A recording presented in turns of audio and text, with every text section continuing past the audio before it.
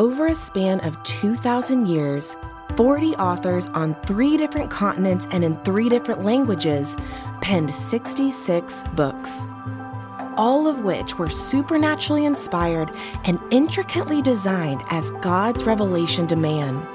The spoken word of God, living and active, sharper than a 2-edged sword, recorded and bound just for us.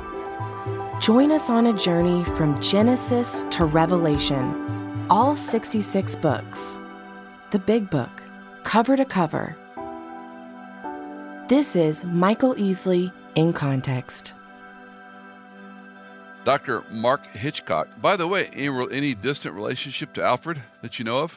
Well, I always tell people he never left me any money when he passed away. So it's pretty distant if we're related. So, yeah. That kind of had to haunt you, no pun intended, right? Their whole life, right? Yeah. Growing up. Yeah. Now, I'll tell young people, I go to the bank or somewhere and I'll just tell my name. I'll say Hitchcock, just like Alfred. Yeah. They don't know who I'm talking about. Exactly. So, yeah. It's a little different. Dr. Mark Hitchcock is the senior pastor of Faith Bible Church in Edmond, Oklahoma, a position he has held since 1991. He has served as an adjunct faculty member of Dallas Theological Seminary in their Bible Exposition Department from 2006 to 2013 before becoming a full-time faculty member in 2014. Mark has authored over 20 books. I think that's wrong. I think you're up to like 31 now. Is that right? Yeah, it's a little bit over 30. Yeah. Over 30, yeah. Primarily in the end-time prophecy arena. He speaks cross-country and internationally at churches and conferences. He and his wife, Cheryl, have 2 grown sons, 1 daughter-in-law, 1 grandson, 1 granddaughter. Aside from being a nerd like me, reading and studying, he likes walking, lifting weights, and playing golf. You're a golfer, huh? Yes. Even though you know about the end times, you know about the end times and you golf? Yeah, that's right. Yeah, that's, got to do something to get your mind off that. My wife loves to golf too, so we go together a lot. So that's good. Most guys have to leave their wife to go play. My wife likes it. So it's a wonderful retirement for couples. I totally agree. Well, thanks for doing this for us, Mark. And of course, the book of Revelation, you and I are, you're a bit younger than me, but it's interesting how trends have come and gone. In the 70s, boy, prophecy conferences were huge. People would come out to hear, the likes of Tim LaHaye and Jerry Jenkins and John Walvoord. And, it's kind of wax and wane over time. What got you, from a big perspective, what got you interested in prophecy to begin with? Well, I got interested in prophecy. I grew up in a really good Bible teaching church. In fact, I'm sure you know Chaplain Bill from down at the seminary. He was our youth director and song leader at the church I grew up. David Cotton was my pastor. Oh, yeah. Mike Lawson was there. So it was a great church. But in 1970, when Late Great Planet Earth came out, for really about 2 or 3 years, or Hal Lindsey's book, people talked about prophecy all the time. And I was around, 11 years old, 11, 12 years old. And there was a lot of stirring about that, in the church back in those days. A lot of people interested. And I remember reading a lot of that at that time and kind of, was in the back of my mind for a long time. But in my early 20s, when I began to study the Bible more in depth, I just realized that there were just large swaths of the Bible that if I didn't know something about God's prophetic program, I just wouldn't understand them. Kind of like I asked Dr. Walvoord one time why he loved prophecy. And he said, because I love the Bible. Yeah. Actually, 28% of the Bible was prophecy at the time it was written. So I really like that answer. To me, if you love the Bible, you love prophecy. There was a desire in me to really understand the Bible. And I knew that I couldn't put the Bible together if I didn't understand something of God's prophetic program in Daniel and Ezekiel, Zechariah, the book of Revelation and all. So that's really what it was. It wasn't so much, wanting to know the signs of the times or, those kinds of things. It was just really wanting to really understand the Bible, understand God's word. I was in D.C. and Walvoord had come through, and we would host the Dallas alumni gatherings at our church in Washington, D.C., Northern Virginia. And so he came and spoke, and he was well in his 90s. And I still remember he kind of jokingly chided us. He said, "Why don't you men teach prophecy?" Yeah, he loved it. He did. Well, let's jump into this letter we call Revelation, no S on it. No shortage of interpretations on this book, whether you're dispensational, Reformed, pre, post, I mean, it's all over the gambit, and people have lots of opinions. So give us I like to ask the experts, 25, 50-word overview of what you think the main purpose, point, theme of Revelation is. Yes, my statement about the book of Revelation involves a couple different things, but I call it the advanced history, which that's prophecy, basically. It's the book of Revelation calls itself a prophecy at the beginning and the end. It's the advanced history of how Jesus Christ, by means of judgment, becomes king. And all of that, of course, is with a view to us living a godly life as we await his coming. That really brings the book together because it's the advanced history of how Jesus becomes king. That's really what the book's about. It's all marching toward chapters 19 and 20 of him coming back, receiving the inheritance from the Father, setting up his kingdom on the earth. It's 1,000 years, then into eternity. But that kingdom comes by means of judgment. This world is headed for judgment. There's a series of seal judgments. There's the series of trumpet judgments. Then there's the bowl judgments. So there's these series of judgments. So it's the advanced history of how Jesus Christ becomes king through judgment. And of course, all of this then is with a view towards calling us to live godly lives as we await his coming. That's a wonderful paragraph. I love it. Thank you. In the 7 I Ams, I call them self-revelatory. He's disclosing. Would you think that fits in a framework of Revelation, or am I overstating it there?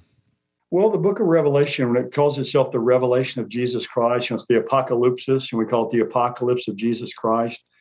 I take it there that you can take that a couple ways. You can take that Jesus is the one being revealed, or he's the revealer. Now, both are true in Revelation, but really when it says the revelation of Jesus Christ, I think it's a revelation from him. Right. Certainly of him, because it goes on and says, which God gave him to show to his bondservant. So it certainly is a self-revelation of God, but it's a revelation that Jesus Christ has given. He's the channel primarily of that revelation, but he's also the subject of that revelation as well. There's no doubt about that. He's called the Lamb in this book 28 times. So it's certainly God is revealing a lot about him as being the Lamb. And also, obviously, he's the Lion. He's the conqueror who comes back to rule and reign. Let's jump into these 7 churches. Give us a thumbnail of what the author's doing and maybe a couple of takeaways. I don't want to go through all 7, but there's perhaps one that you'd like to point out or unpack a bit. We talk about, and I love the grace and peace to you. We find that often in our salutations, him who is, who was, who is to come, and from the 7 spirits who are before his throne. And then we're going to get in. We'll talk about the 7 spirits in a moment, but give me an overview of each of these churches, if you don't mind.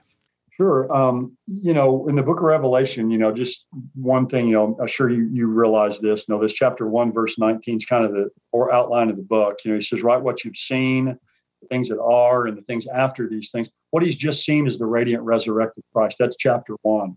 And the things that are these 7 churches. So in chapter 1, Jesus is standing in the middle of 7 lampstands, right in the middle of them. These 7 lampstands are the 7 churches. And so this book, Revelation, was written literally to these 7 churches that are in the western part of Asia Minor, or what today is called Turkey. And I like that Jesus is right in the middle of those lampstands. So he's in the middle of the church. He's at the center. But these 7 letters, they all kind of follow a similar pattern. You have a statement there, to the angel of the church at Ephesus. Not take the angel, there's a human messenger. Won't go into explain that, but it's a human messenger, maybe the pastor of the church. Then there's a revelation of Jesus. There's a statement about who he is. He's kind of the correspondent. Then you have in most of the letters some commendation, something positive.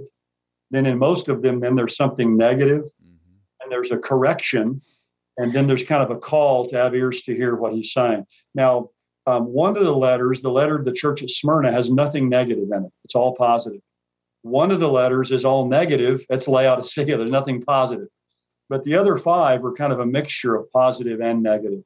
And these letters were written to these 7 literal churches. Again, they're in modern day Turkey, back in Asia Minor.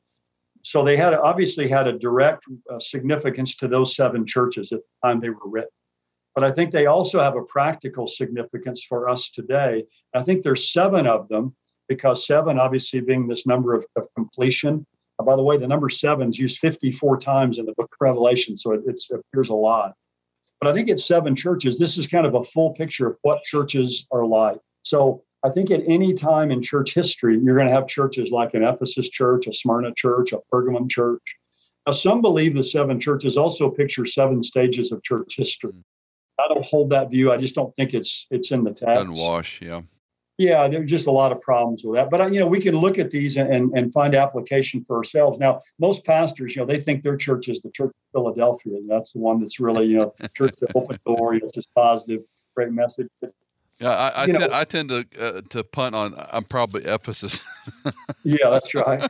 We lost our first the love. Church at Ephesus is a church that's kind of the loveless church. Yeah. Great doctrine, great heritage. They've had Paul there, Timothy's been there, Apollos has been there, John, the Apostle John, was in that area. They've lost their first love. So it's kind of the loveless church. Great doctrine, loveless. The church at Smyrna is a persecuted church. We see that all over the world today. Many churches today can relate to Smyrna.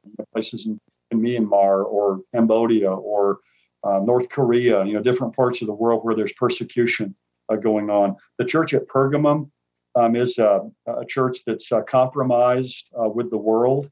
It's a church that not followed Christ and his teaching, but has allowed false teaching to come in.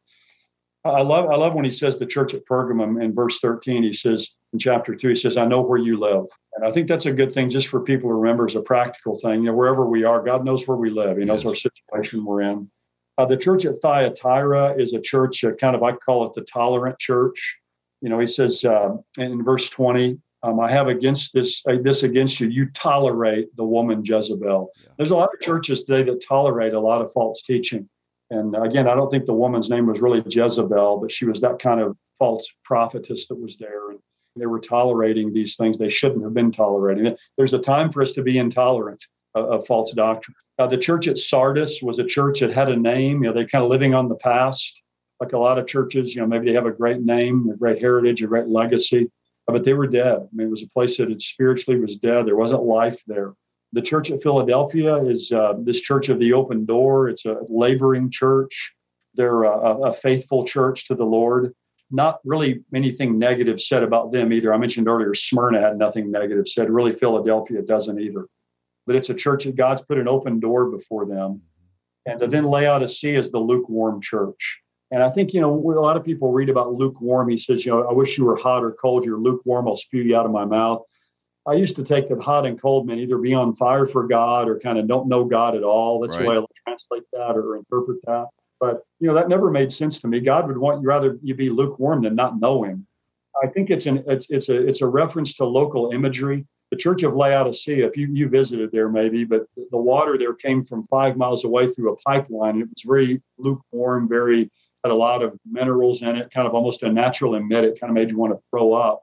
But Laodicea and Colossae, the other two cities in the Lycus Valley, Hierapolis had hot springs. Their water, people came from all around like a spa. Colossae had wonderful, refreshing, cool water. And so those are both useful. Cold water and hot water are useful, but he says you're just lukewarm. Interesting. It's kind of like, today no one ever goes in a restaurant, ever says, give me a nice lukewarm Pepsi. It's hot or cold. It's, coffee. People either want iced coffee or hot coffee. They don't want lukewarm. So they're useless to him in this church. And so, we can learn lessons from all of these churches for our own personal lives, but also for our churches as well. Go back a little bit, Mark, to Philadelphia. I'm struck by the pronouns. One of my pet peeves is how translations are losing the divine pronoun, and then the average English reader doesn't know who the referent might be. But in most of the Bibles now have abandoned that, but in the old NASBs and others, they keep them. But I love what he says, my word, my name, I will, I have, my perseverance, I am coming, I will make, my God, my God, my God, my God. Help me out a little bit there. There's almost, I'm struck when I read those pronouns. It always pushes me back a little bit to pause in my reading and study, going, why is he almost overstating the fact of this is who's speaking, this is who's working? Well, I think, again, it's just he wants us to know that he's the one who's the sovereign over the church. He's sovereign over what we do. He's the one who's in control of the past. He's in control of their present. And he says, I'm going to make you a pillar in the temple of my God. He's in control of the future. It's all three aspects really here of time. of his sovereign control over what's happening. And, in some of these churches as well, there's suffering going on at the hands of their people in their local towns and cities. I think that's another thing. You want them to know, look, I'm in control, even in the midst of what you're suffering within your churches. So, and he says, I put an open door before you, which no one can shut. I mean, it's again, God's sovereignly in control, even of the opportunities that we have. Again, there's difference of opinion about what the open door means, but that's a church in LA, right? Yeah, that's right. Yeah, the Church of the Open Door. That's right. So, a random question, and we might post-production edit this if it's a crazy question. You given any thought to parallels of imagery or theology between the cycles of judgment in the book of Judges and what we read of these churches? Well, there could be something there. Certainly, they're both set. There's 7 of them. There are a couple of the churches here that don't have anything bad said about them. Right. And then one that has nothing good said about it. To interrupt for a second, but how they get to a point where they might have some peace, then they sin, and then the oppression comes in so heavy, they cry out, the Lord sends a deliverer. And of course, that's a whole different discussion about how the cycles of Judges degrade down to essentially from national interest to, what I call Terminator type guys, Samson is one man guy, Gideon as opposed to nationally. But I wondered about the imagery we're seeing beyond the literal text, obviously, but is he saying something here about, to us as churches today, this is nothing new. You get into sin, you get encumbered, as you said, by your past, resting on your history, etc., or you're lukewarm, you're of no use. And so now I'm going to remind you. But in Revelation, time's up. Yeah, no, you're right. He's warning them that he's coming. Over and over again. He's telling them, look, I'm coming. He tells them, I'll remove your lampstand from out of its place, which has happened. You go to Turkey today, there's a few thousand believers in Turkey, but it's burned over there spiritually. That happened, what the Lord said. And, as you've stated, you look at the book of Judges, look at our country now. The same kind of thing appears to be, happening as places are, I think today we have a lot of churches that are Pergamum and Thyatira churches today. Where there's tolerance of false doctrine, and Sardis churches living on the past. A lot of lukewarm churches where people are just kind of useless really to God. I think in the way that they're living. So no, there's certainly a lot of lessons there. And eventually, judgment came. The time of the judges. Of course, it gave way to the time of kings and all that. But I guess you could also make an application that in the church's day, it's going to give way to the king. There you go. That'll preach. Just real quickly, because I know people have asked me, talk about these 7 spirits for a moment. Yeah, the 7 spirits of God that are mentioned 4 times, called the 7 spirits. It's here in chapter 1. It's over in chapter 4 and chapter 5. When the 7 spirits are mentioned, that seems to be in the book of Revelation, how God refers to the spirit from a heavenly perspective. It's always in heaven that the spirit is called the 7 spirits of God. Later on, there's other references to the spirit, which is called the spirit. So that seems to be kind of a heavenly way of referring to the Spirit. There are not 7 Holy Spirits. We can say that for sure. Probably most people think what it's a reference to. It could be a reference back to Isaiah chapter 11, where there's a statement there, which I think is a messianic statement. The Spirit of the Lord is upon me, the Spirit of understanding, the Spirit of wisdom. There's 7 words used there. In the Septuagint, there's 6 words used there, but in the Septuagint, there's 7 that are used. So it could be that it's just referring to these 7 kind of attributes or whatever of the Holy Spirit. Others will take this as a reference to Zechariah chapter 4, to the lampstand that's there, that's feeding the oil. This is a picture of the 7 spirits of God. But however you look at it, most evangelicals would say it's just a picture of kind of the plenitude or the fullness of the Spirit's power. Just like when you see the Lamb over in chapter 5, it's Jesus, you have 7 eyes, so pictures this idea of number 7 being his omniscience. So he doesn't literally have 7 eyes. So it's probably just the plenitude or the fullness of the Spirit's power of him being referred to as the 7 spirits of God from this kind of heavenly perspective. Seems like in the book. I remember Geisler once talking about numbers and imagery, and he said, at the end of the day, God seems to like the number 3, 7, 10, 40. Yeah, that's right. 12, yeah. So when most preachers or Bible studies, they love to talk about the 7 churches, and then they stop. Right. Because what do we do with the rest of this book, Mark? Go to chapters 21 and 22. Exactly. Yeah. And 19 end. maybe. Yeah. Read them at a wedding and you're going to have a good time. Help me understand metaphor, figure of speech, literal, when we read some of the things overall in prophetic literature. Right. That's an important issue. We talk about literal interpretation. Some people want to force that to become like a wooden literal interpretation. Obviously, there's a lot of imagery in the book of Revelation. Everybody agrees with that. The question is, how do we interpret these images? There's what's called plain literal. You and I are talking right now. We're using plain literal language. Everyone knows how to take that. But figurative literal is part of literal interpretation as well. So kind of underneath literal interpretation, we would have plain literal and figurative literal. If I were to say to you, my dog kicked the bucket last week, that's a figurative literal statement in that that I mean my dog died. I'm using a figure of speech to communicate that. But it refers to something that's literal, that my dog literally died.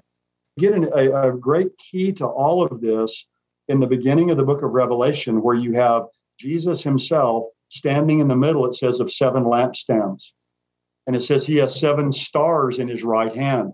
When you get to the end of chapter 1, Jesus tells us those 7 lampstands are the 7 churches. And the 7 stars in my right hand are the 7 messengers of those 7 churches. So what Jesus is telling us in chapter 1 is kind of giving us the golden key to interpreting this book. When you see a symbol, it refers to something that's literal. It has a literal referent. But the 7 lampstands aren't just 7 lampstands that shine light. That they refer to 7 churches. The 7 stars refer to 7 messengers. We go back to the book of Daniel. Really, we can get this from the book of Daniel. Nebuchadnezzar sees the image, the head of gold, the chest and arms of silver, belly and thighs of brass, legs of iron, feet of iron and clay. Daniel looks at Nebuchadnezzar and said, "You, O king, are the head of gold. And after you'll be another kingdom." So it's an image. It's a metaphor, a picture that refers to 4 literal empires. So we carry that forward to the book of Revelation. We have the same thing here. We see a symbol, and 46 times in the book, symbols are interpreted right in the context. You have what I call the built-in interpretation. Other places where they're not, sometimes another place in the book will help us, or we can go back to the Old Testament and find that same imagery. So we're not out there on our own, and we can't just go out there and say, well, just because this is symbolic language, that then we can just take it however we want to.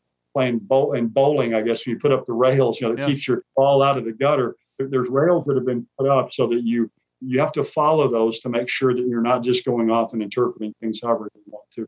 The symbolic language is not a license to just go out and make it mean what you want.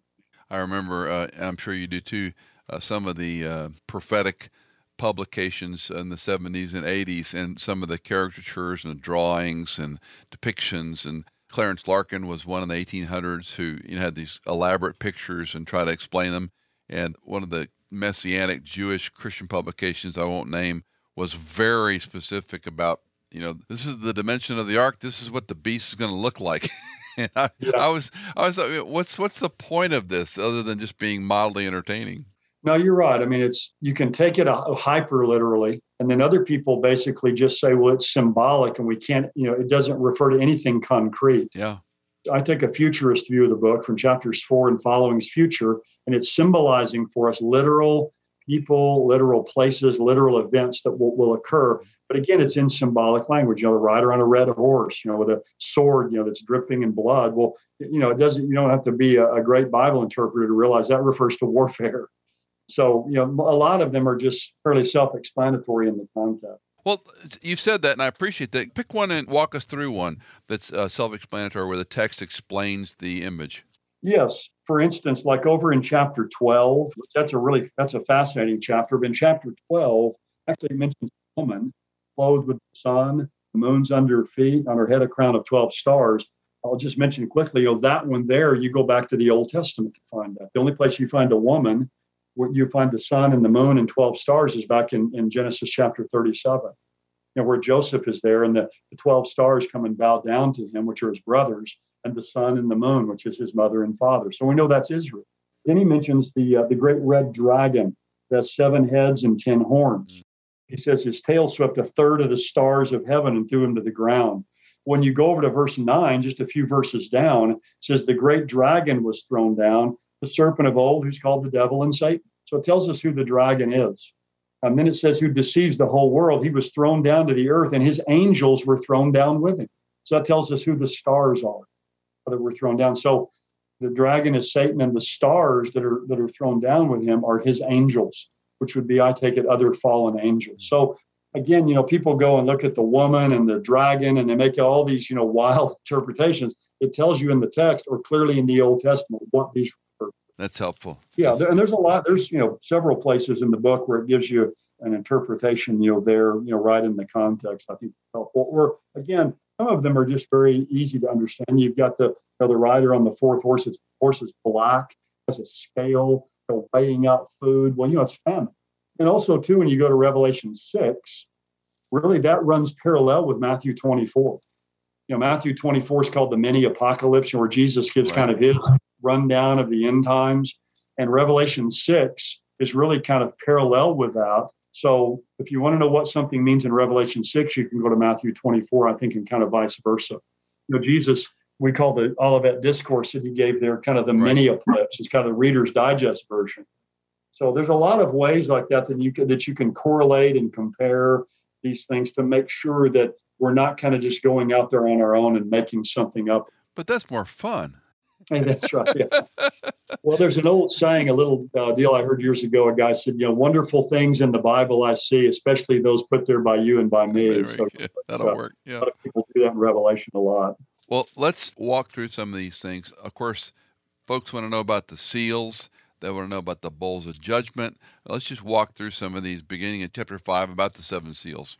Yes, chapters 4 and 5, I think, can take us to the future because it begins with the words after these things. But Jesus said in chapter 1, I'm going to show you the things that are. That was the things you've seen. That's chapter 1. The things that are, that's chapters 2 and 3 in his day. And then the things after these things. That's where it begins. And John's caught up to heaven now. My view is he's put in like a spiritual time machine. He's taken to the future. And he's going to see these visions of the future, what's coming. And he's caught up to heaven and he sees a throne.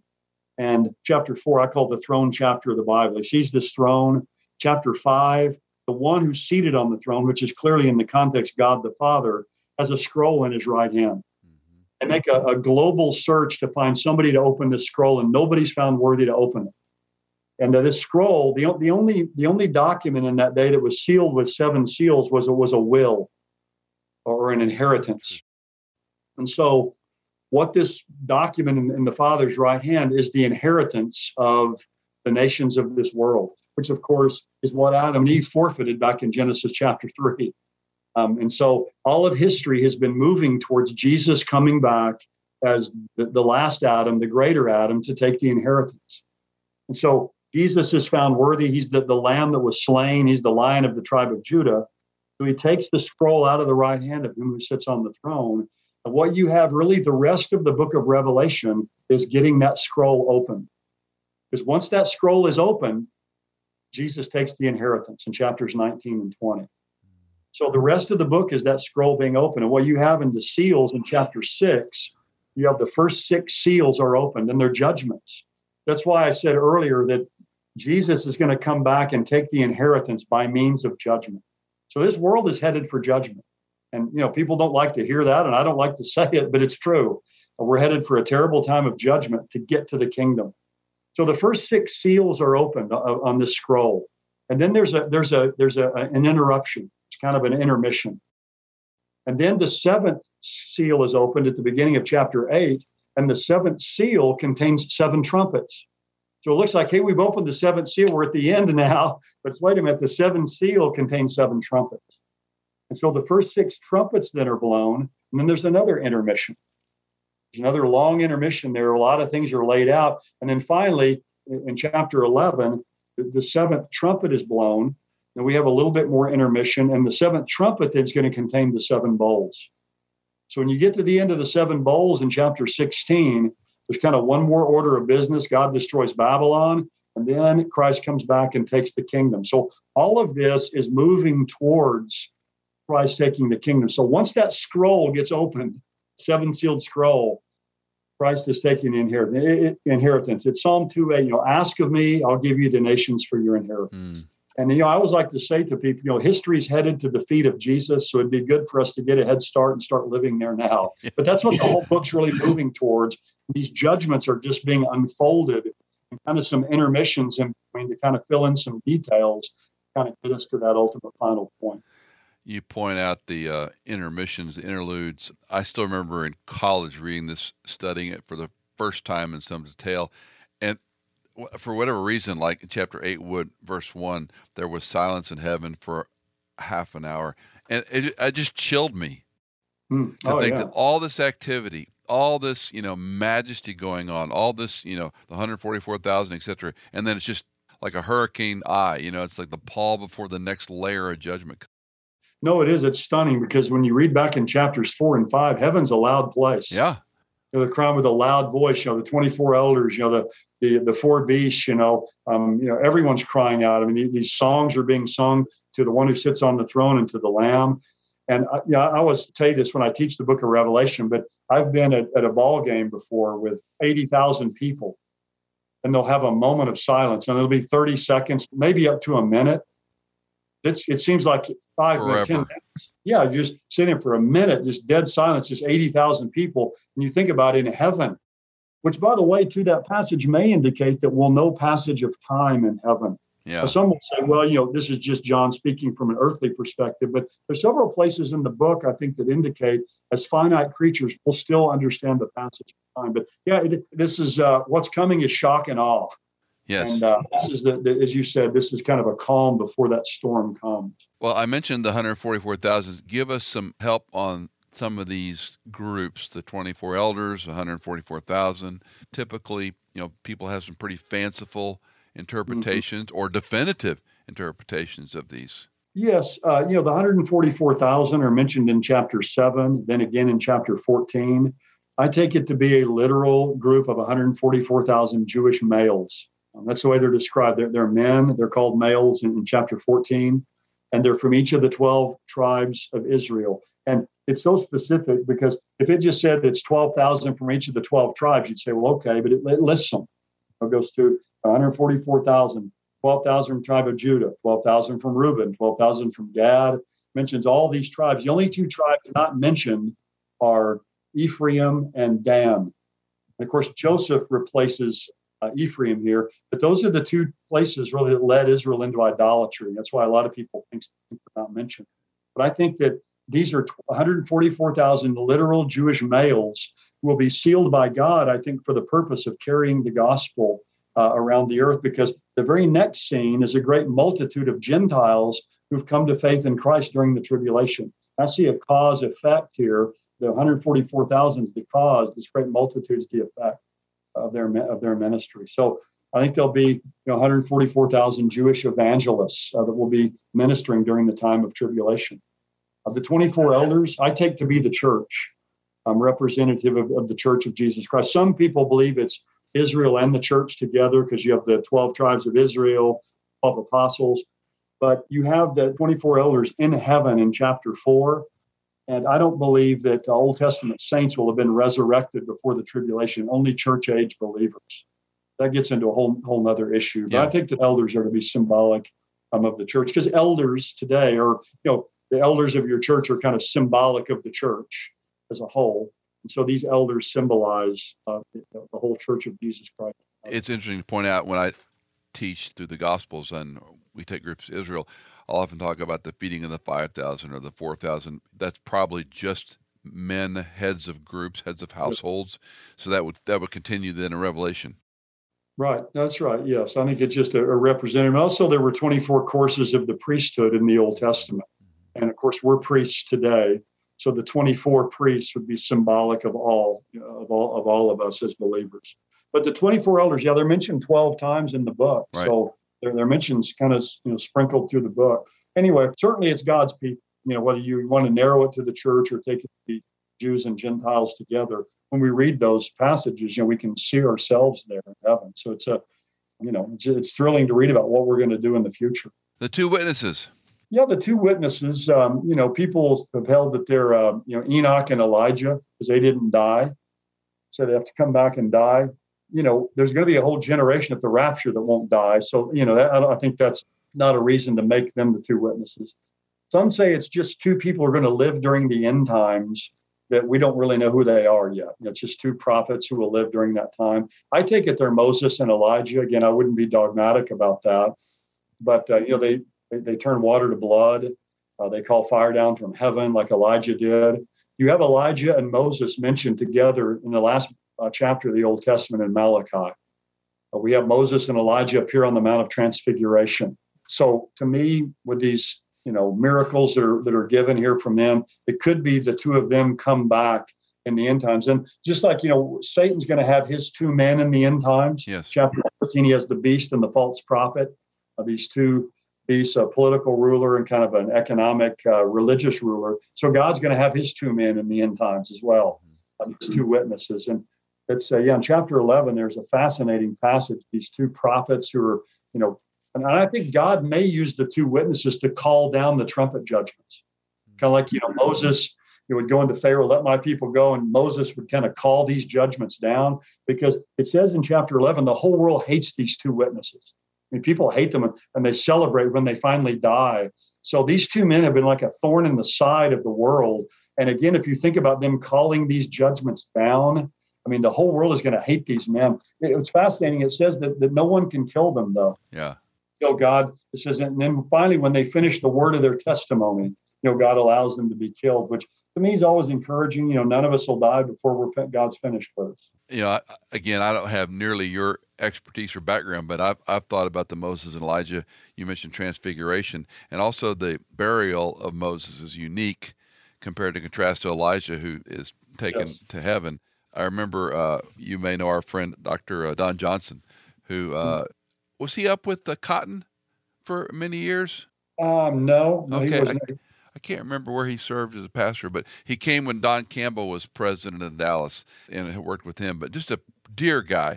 And when Howard Hendricks died, Mark Bailey and I were very kindly invited to the graveside with the family, and he officiated over the graveside, and he read the passage in Deuteronomy 34 of Jesus coming down in a theophany or Christophany and burying his servant Moses in a place no one knew.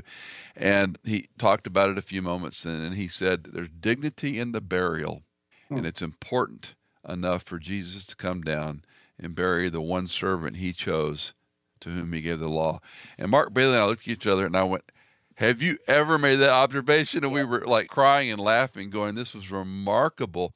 But it did change my perspective some on this whole aspect of what you mentioned. And it would be very fitting, wouldn't it, that the one God gave the law to, who saw God face to face, and Elijah, the most miraculous prophet, we might argue, would be those continuing witnesses. The witness of the law and the witness of the prophets are put together along with the witness of the king. So anyway, a little fanciful, but interesting, I think. Oh, that's good. I like that.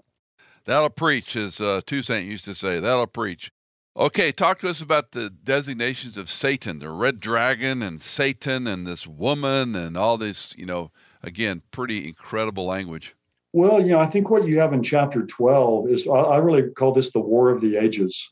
When you go all the way back to Genesis, Adam and Eve fall, and God says there that one from the seed of the woman is going to come and crush the head of the serpent. So you've got this war set up. Let me interrupt you there. Expand on that just a little bit, because we often talk about proto-evangelism there. Yeah. So help folks maybe that haven't heard that connection, Mark. Well, yes, when Adam and Eve sin, obviously, you've got this crisis now that's introduced. You have this perfect environment, kind of a perfect beginning, and you have this antagonist that comes along. Like every story starts with a perfect beginning, and then you have this antagonist come in. Satan comes in and tempts them, and they fall into sin. And then God goes and he curses the man, curses the woman, curses the serpent. And when he curses the woman, he says, Satan's going to be after your seed. But the seed of the woman is going to crush the head of the serpent. He's going to defeat him. He's going to bruise his heel. He'll bruise this head crusher's heel when he crushes him. And really, in my view, and again, people take different opinions of this, but to me, that sets the trajectory for the rest of the Bible. For the whole rest of the Bible is, who's this one who's going to come and crush the head of the serpent, the seed of the woman? And obviously, Satan knows then that he's going to come from Abraham, because God makes these promises to Abraham. He's come from Isaac, and he's going to come from Jacob, and then he's going to come from Judah of Jacob's 12 sons. And then in the tribe of Judah, He's going to come from the family of Jesse, and then ultimately from the house of David. So you just have it narrowing down throughout the Old Testament. Where's this one going to come from? And so he's going to ultimately come from David. And of course, that's why in the Old Testament, Satan's trying to wipe out the Jewish people. He tries to wipe them out, with when they're in captivity, all the males being killed in Egypt. He tries to do it in the book of Esther with Haman. Mm-hmm. He tries to do it in the time with Antiochus Epiphanes, in the time between the Testaments, tries to do it with Hitler. He's trying to wipe out the Jews. I always like to say, whenever Satan tries to wipe out the Jews, they always end up with a holiday. If you ever noticed that, they get Feast of Purim and Esther, they get Feast of Lights with Antiochus. That's a hard way to get a holiday, Doc. It is a hard way, but it says here that you have the woman here clothed with the sun and the moon under her feet and her head a crown of 12 stars. That's clearly Israel, because the only place you have that imagery is in Joseph's dream in Genesis 37. The 12 stars here being the 12 tribes. And then the serpent here is after the woman. And then it mentions the male child who's born, and the serpent tries to kill him when he's born, which obviously is what Satan tried to do at the birth of Jesus through Herod. And then it goes on in this chapter it kind of catapults it into the end times and chronicles Satan's desire to destroy Israel during the end. So it's kind of it's one chapter that takes you all the way from the beginning of Satan's fall from heaven to his, being after the Messiah to keep him from coming and kill him. And then once the Messiah came and died and was resurrected, Satan has gone now from plan A, keep the Messiah from coming and being successful, to plan B, which is wipe out the Jewish people so that God's promises for Israel cannot be fulfilled. And that's really how we understand all the anti-Semitism in our world. That's where it all comes from. This is, Satan's the ultimate anti-Semite who's trying to thwart the promises of God. And that's what you have here with the woman and the serpent and this male child. This goes all the way back to Genesis chapter 3 and verse 15, and we'll carry through all the way to the end times. Do you think the pious Jew who was around the law and heard it, do you think they connected this better than modern day Bible believers? Oh, sure. I think you have this idea of a woman and seed and all of that. It's mentioned here. It's anytime you have this woman mentioned and a child, that's what they're going to think about. Genesis 3:15, a woman, a child. And of course, you have the serpent mentioned here again. It's all this Genesis 3:15 imagery. Again, my theme of the book of Revelation is we're coming to the inheritance of Christ coming back and taking the inheritance. Satan's trying to stop that. He's been defeated at the cross, but he wants to defeat the final consummation of what Christ is to bring about. So there's a war that's going on to prevent that. That's good stuff, Doc. Good stuff. I did want to ask you a question before I'm going to jump over to Armageddon for a moment. Charlie Dyer and I have a very interesting take on this, that there's not a literal battle, that it's just an assembling in Har-Megiddo. It doesn't say they fought. It just says they gathered. You take that differently? Correct me? Well, my view just is, there's going to be this final, we call it the War of Armageddon, the Battle of Armageddon, whatever you want to call it. Yeah, they're gathered there at that place, but it seems to me that this final war really encompasses the whole land. Because back in chapter 14, he says, the blood's going to fly to the horse's bridle, 184 miles, is basically the length of the land. So to me, it's going to encompass Armageddon in the north. It's going to be in Jerusalem. Back in Joel 3, it talks about, the valley of Jehoshaphat, which I take as the Kidron Valley there, to the east of Jerusalem. Multitudes in the valley of decision. I think it's going to spread all the way down to Edom in the south, because you have these passages in the Old Testament where Jesus is coming up from Edom down in the southern part of the modern day nation of Jordan. And it says his garments are drenched in blood. He's been treading the winepress alone. So to me, it's going to be all the way from the north in Armageddon down to Jerusalem, down to Edom. So they're going to gather there, and this war is going to kind of just encompass the whole land. But you're right that Armageddon is kind of this place where they muster to begin with. They kind of gather together there, this place. And then the war will kind of rage throughout the land. But, really, we call it the Battle of Armageddon. It's really not a battle. Dr. Pentecost, I know you had him at Dallas Seminary, but I took the Daniel Revelation class with him. And I remember when we got to chapter 19, Jesus has this sword coming out of his mouth, a sharp two-edged sword, that all Jesus is going to have to do is just come back and say, drop dead, and it's going to all be done. And I thought, only the way Dr. Pentecost could say it. Of but course. it's not a battle from our perspective like that. It's Christ coming back to destroy the enemies who are gathered there. And Lord of the Rings fans, Peter Jackson's, animations on steroids, and you see these hundreds of thousands of orcs fighting, and you go, that's, no, he's just going to say something, and they're done. And to me, it's reminiscent of the garden when they come to arrest him. Yes. Boom. And they fall. Yeah. Slays them with the breath of his mouth, it says in 2 Thessalonians chapter 2. So, but, it's going to be this final gathering, that's going to take place. And again, Armageddon, you know this, but some of the folks listening, man, Armageddon's a literal place. Yes, Armageddon. In fact, we were over there last year. I'm right. We were some of the last rats off the ship. I mean, COVID was coming. We got out of there on March the 13th. Oh boy! Last year, I mean, we barely got out. The streets of Jerusalem were eerily empty. But when I got back to the States, it was really interesting. I was looking online at some things, and it said they had closed Armageddon. So Armageddon was closed. And I thought, it's bad when Armageddon's closed. So I always tell people, God's going to reopen it. There you go. We won't need a vaccine when it's time. Okay, I hate to do it, but let's wrap up verses 19 and 20 and following, some of the richest texts in this book from our future and our encouraging parts, the hallelujahs, the Lord, our God. I wish I had a voice like James Earl Jones, to read those chapters, The Lord, our God, the Almighty, reigns. He's no dead king. He lives forever. Yes. No, that's right. He's coming back. And again, the whole book is about getting this scroll opened. It's finally opened after the bowls are poured out. Chapter 19, Jesus comes back as King of Kings and Lord of Lords. He comes back to take the inheritance, to set up his kingdom. And the armies there are defeated in chapter 19. Chapter 20, again, it's a controversial chapter, but I think it's pretty simple. Jesus, after his second coming, he's going to reign on the earth. He's going to do for 1,000 years what the first Adam failed to do. He's going to rule and reign, and God's purposes for this world will be fulfilled. Then during that time, Satan's bound in the abyss for 1,000 years during that millennium. When Satan's let out at the end of the 1,000 years, there's kind of a final rebellion or revolt. Then there's the great white throne judgment. God's going to judge all those who are lost before this. It's the most sobering scene in all the Bible. Yes. Chapters 21 and 22, we're going to have a new heaven and a new earth. God's going to, in my view, going to destroy the present heavens and earth. Genesis 1, you have creation. I call this uncreation. God's going to speak it out of existence.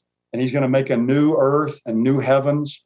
And then the heavenly city, the New Jerusalem, which is, I think, the abode of God now. It's a 1,500-mile cube. That heavenly city is going to come down and sit on the new earth. And we'll go into then eternity. And that will be what we call the eternal state or eternity. The heavenly city sitting on the new earth is kind of a metropolis of the new heaven and new earth. And God's going to make all things new. That's the end of the story. And again, in Genesis 1 and 2, you have the perfect beginning, no sin. And Revelation 21 and 22, you have the perfect ending. In between, we have the story of how you get from this perfect ending. The antagonist comes in. You have this crisis. God solves the crisis.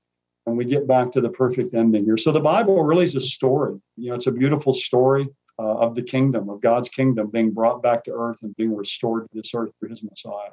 It's extraordinary stuff. Talk a little bit, and I adopted so many different, learning along the judgments, the great white throne, Ryrie counts, I think, 7 different judgments we have in the New Testament, 4 or 5. Can you give us Dr. Mark Hickok's view of these judgments and how because we're talking about the great white throne in chapter 20, and sometimes people go, well, which judgment is which? Right.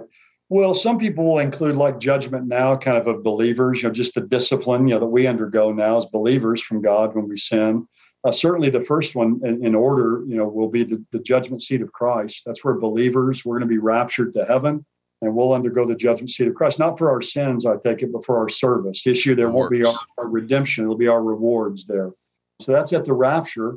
At the second coming of Christ, there's going to be several judgments. There's the judgment of the sheep and the goats, which are Gentile nations, people who live through the tribulation, who are living Gentiles who'll be judged by Christ.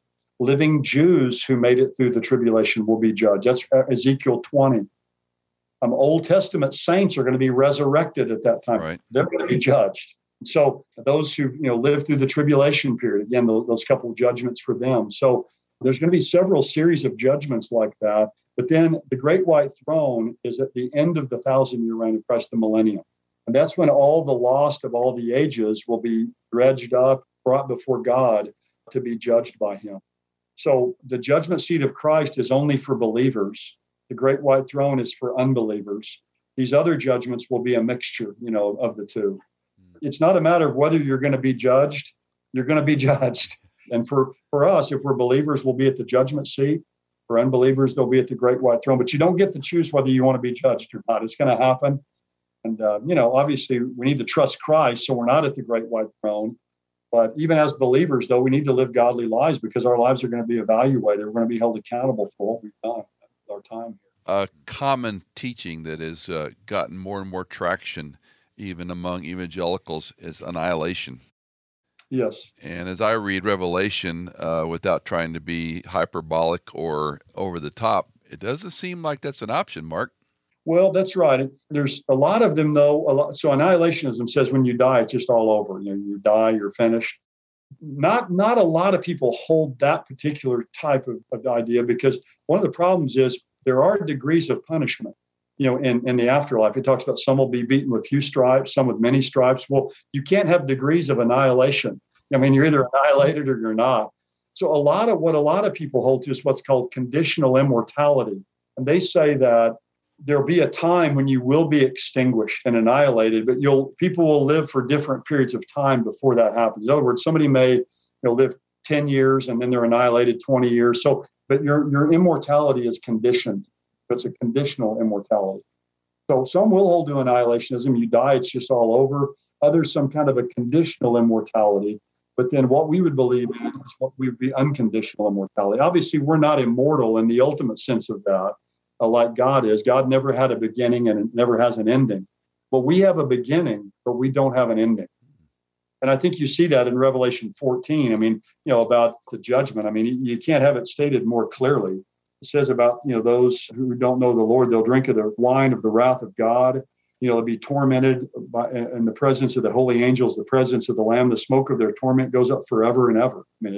You can't say it any more clearly in Greek. They have no rest day and night. So, I think the idea that, somehow, the fires of hell will be extinguished at some point is wishful thinking. Now, I always like to say to people, I always hope on this that I'm wrong. And I hope that I am wrong. I don't want anybody to go to hell and suffer there eternally. But if I'm going to be faithful to the Bible and what it says, that's what we have to preach and teach to people. It's a disturbing doctrine. There's no doubt about that. But it's one that's true. We need to tell people that, and they need to know what's at stake. Well, to me, it goes back to the image bearer, that we're made in his image. And once we're created, we're not immortal, but we're eternal from the time we're created. And how could he destroy that which was his image? No, you're right. But it's a sobering thought, but also it ought to be a motivator for us to evangelize too. Absolutely. Strong motivation, yes. Let's wrap it up, Dr. Hitchcock. Tell us 2 or 3 takeaways as you've taught and studied the book, and what you might want people to walk away with from this incredible ending to our text. Well, a couple of things. There's one pattern in the book of Revelation that's beautiful to me that I think is helpful. When you read the book, it alternates between heaven and earth. You start out, in the first 3 chapters and you're on earth. And then chapters 4 and 5, John gets caught up to heaven. And then in chapter 6, you come back down to the earth again. In chapter 8, at the beginning of the chapter, you go back up to heaven again before the trumpet. Then you come back down to the earth again. And then in chapter 11, you go back to heaven again. Then you come back to earth. It ping-pongs back and forth between heaven and earth, these scenes do. And one of the things I think that's showing us is that what's happening on earth is being controlled by God in heaven. If the whole book of Revelation was just showing you what was happening in heaven, you'd think, well, what's happening on earth? If it's just all about what's happening on earth, you'd be thinking, man, this is terrible. Looks like total chaos. Is anybody in control of this? And so to me, the book of Revelation, from beginning to end, tells us about God's sovereignty. That God is on his throne in heaven, and what's happening here on earth is being controlled by God. And that's a great comfort to me when you go lay your head on the pillow at night. We see all the chaos in this world and the things we don't understand, but to lay the head on the pillow and say, there's a God who's seated on his throne in heaven. And the word throne appears 46 times in the book. God's on his throne, and he's in control of what's happening. And all of history is in his hands, and history is headed somewhere. It's headed to the feet of Jesus Christ. And since history is headed there, That's where we need to live now. That's what we need to be thinking about now. That's where it's going. And that's what the book of Revelation to me is about. The world's going to go through a time of judgment, but it's the advanced history of how Jesus Christ becomes king. He's going to come back and he's going to reverse everything that we see in this world that's been caused by sin. He's going to reign 1,000 years, and we're going to reign with him. So where it's going to be back to the garden again, where we're doing what we were supposed to do to begin with, taking dominion over this world and ruling and reigning with God and with Jesus Christ. But that's what the book of Revelation is about to me. And there aren't many things that are more applicable, I think, than that in life, to have that picture of where everything's headed and to live our lives in light of that and in view of that now. I find it striking. So much of our literature has to do with kingdoms and kings and power and war and battles. It's so obvious in some respects, Mark, because there's this allure to the return of the king or a kingdom or whatever literature we might love. Game of Thrones or whatever it is. Yes. All this, yeah. And I find it striking too that between Israel and Judah, the good and evil kings that are always in combat, and we all long for a good king, and we have one. Yes, amen. And this is the story of his return, according to the Lord of the Rings trilogy, about the very word of God. Yeah, well, that's right. We have a king, and he's coming. Yeah, that's right. He's coming back.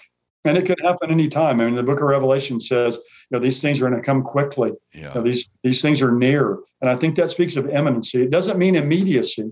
It doesn't mean it happened to happen immediately. Obviously, it hasn't. But it's imminency. It can happen at any time. And at any time, these events can begin to break in. And I think that's one of the things about the book as well. I mean, the book ends, Jesus says, behold, I'm coming quickly. My reward is with me to give to every man according to what he's done. These are some of his final words. Yes, I'm coming quickly. So it's an imminent event that can happen at any moment. And certainly with our world today and everything that's happening, we have more reason than any time in human history to be, as people used to say, on the tiptoe of expectancy that Christ could come back. I have a very bad theological joke that no one ever laughs at but me, is that I believe in the imminent return of Jesus Christ, just not in my lifetime. I know he's going to come, but it won't happen in my life. It'll happen sometime in the future. But that living on the edge of the intimate return is hard to sustain. But it's a reminder. The other thing that we can't touch on all of it is the prohibition, warning, terrifying comments. Don't change the word of God. Right. That's right. Don't mess with it. Yeah, the book of Revelation is the blessing book. It begins in chapter 1, verse 3, and says, blessed is the one who reads, those who hear, and the one who does the things written in this book, for the time is near. So it starts with a blessing, but it ends with a curse. Don't add to and don't take away. What I always like to say is, the cults that are out there, they're always adding to the Bible, and the liberals are always taking away from the Bible. Wow. So you've got both kind of things. People are always adding to it. We got another book, we got more revelation, but you got a lot of liberals taking away from the Bible. Jesus didn't say that, or this isn't true, whatever. And both of those, he says, I'm going to add, I'll take away the blessings and add the judgments in this book to people who do that. So, and I think really with the book of Revelation being the capstone of the canon, it's the last book. John's the last living apostle. This statement here doesn't just apply to the book of Revelation. This is the capstone to the 66 books, to the canon of Scripture. Don't add to it. Don't take away from it. Dr. Mark Hitchcock, we have a link in the show notes called The Truth and Timing of the Rapture that you can download free of charge. And if you search Mark's name on any search engine and books he's written, you'll find a plethora of titles that will interest you. Mark, thanks for your time. And when I talk to folks like you, I'm always humbled by the amount of time, research, energy, sweat you've spent in study to be able to articulate what you've done in 45, 50 minutes for us. Thank you for your labors and your discipline, and God bless you in your pastoring. Well, thank you so much. I appreciate it. And it's our getting acquainted has been too long in coming, but hopefully we'll have opportunities to interact and cross paths in the future. It'll be great. We should make it happen. Okay, thank you. God bless. Blessings, Mark. Thank you so much. Did you know that In Context is fully funded by our listeners like you? If you are a regular listener, would you consider giving a one-time or perhaps monthly donation? You can give at michaelincontext.com. In Context is produced by Hannah Seymour, mixed and mastered by Sonomorphic, and music composed by Chad Cates and Blair Masters.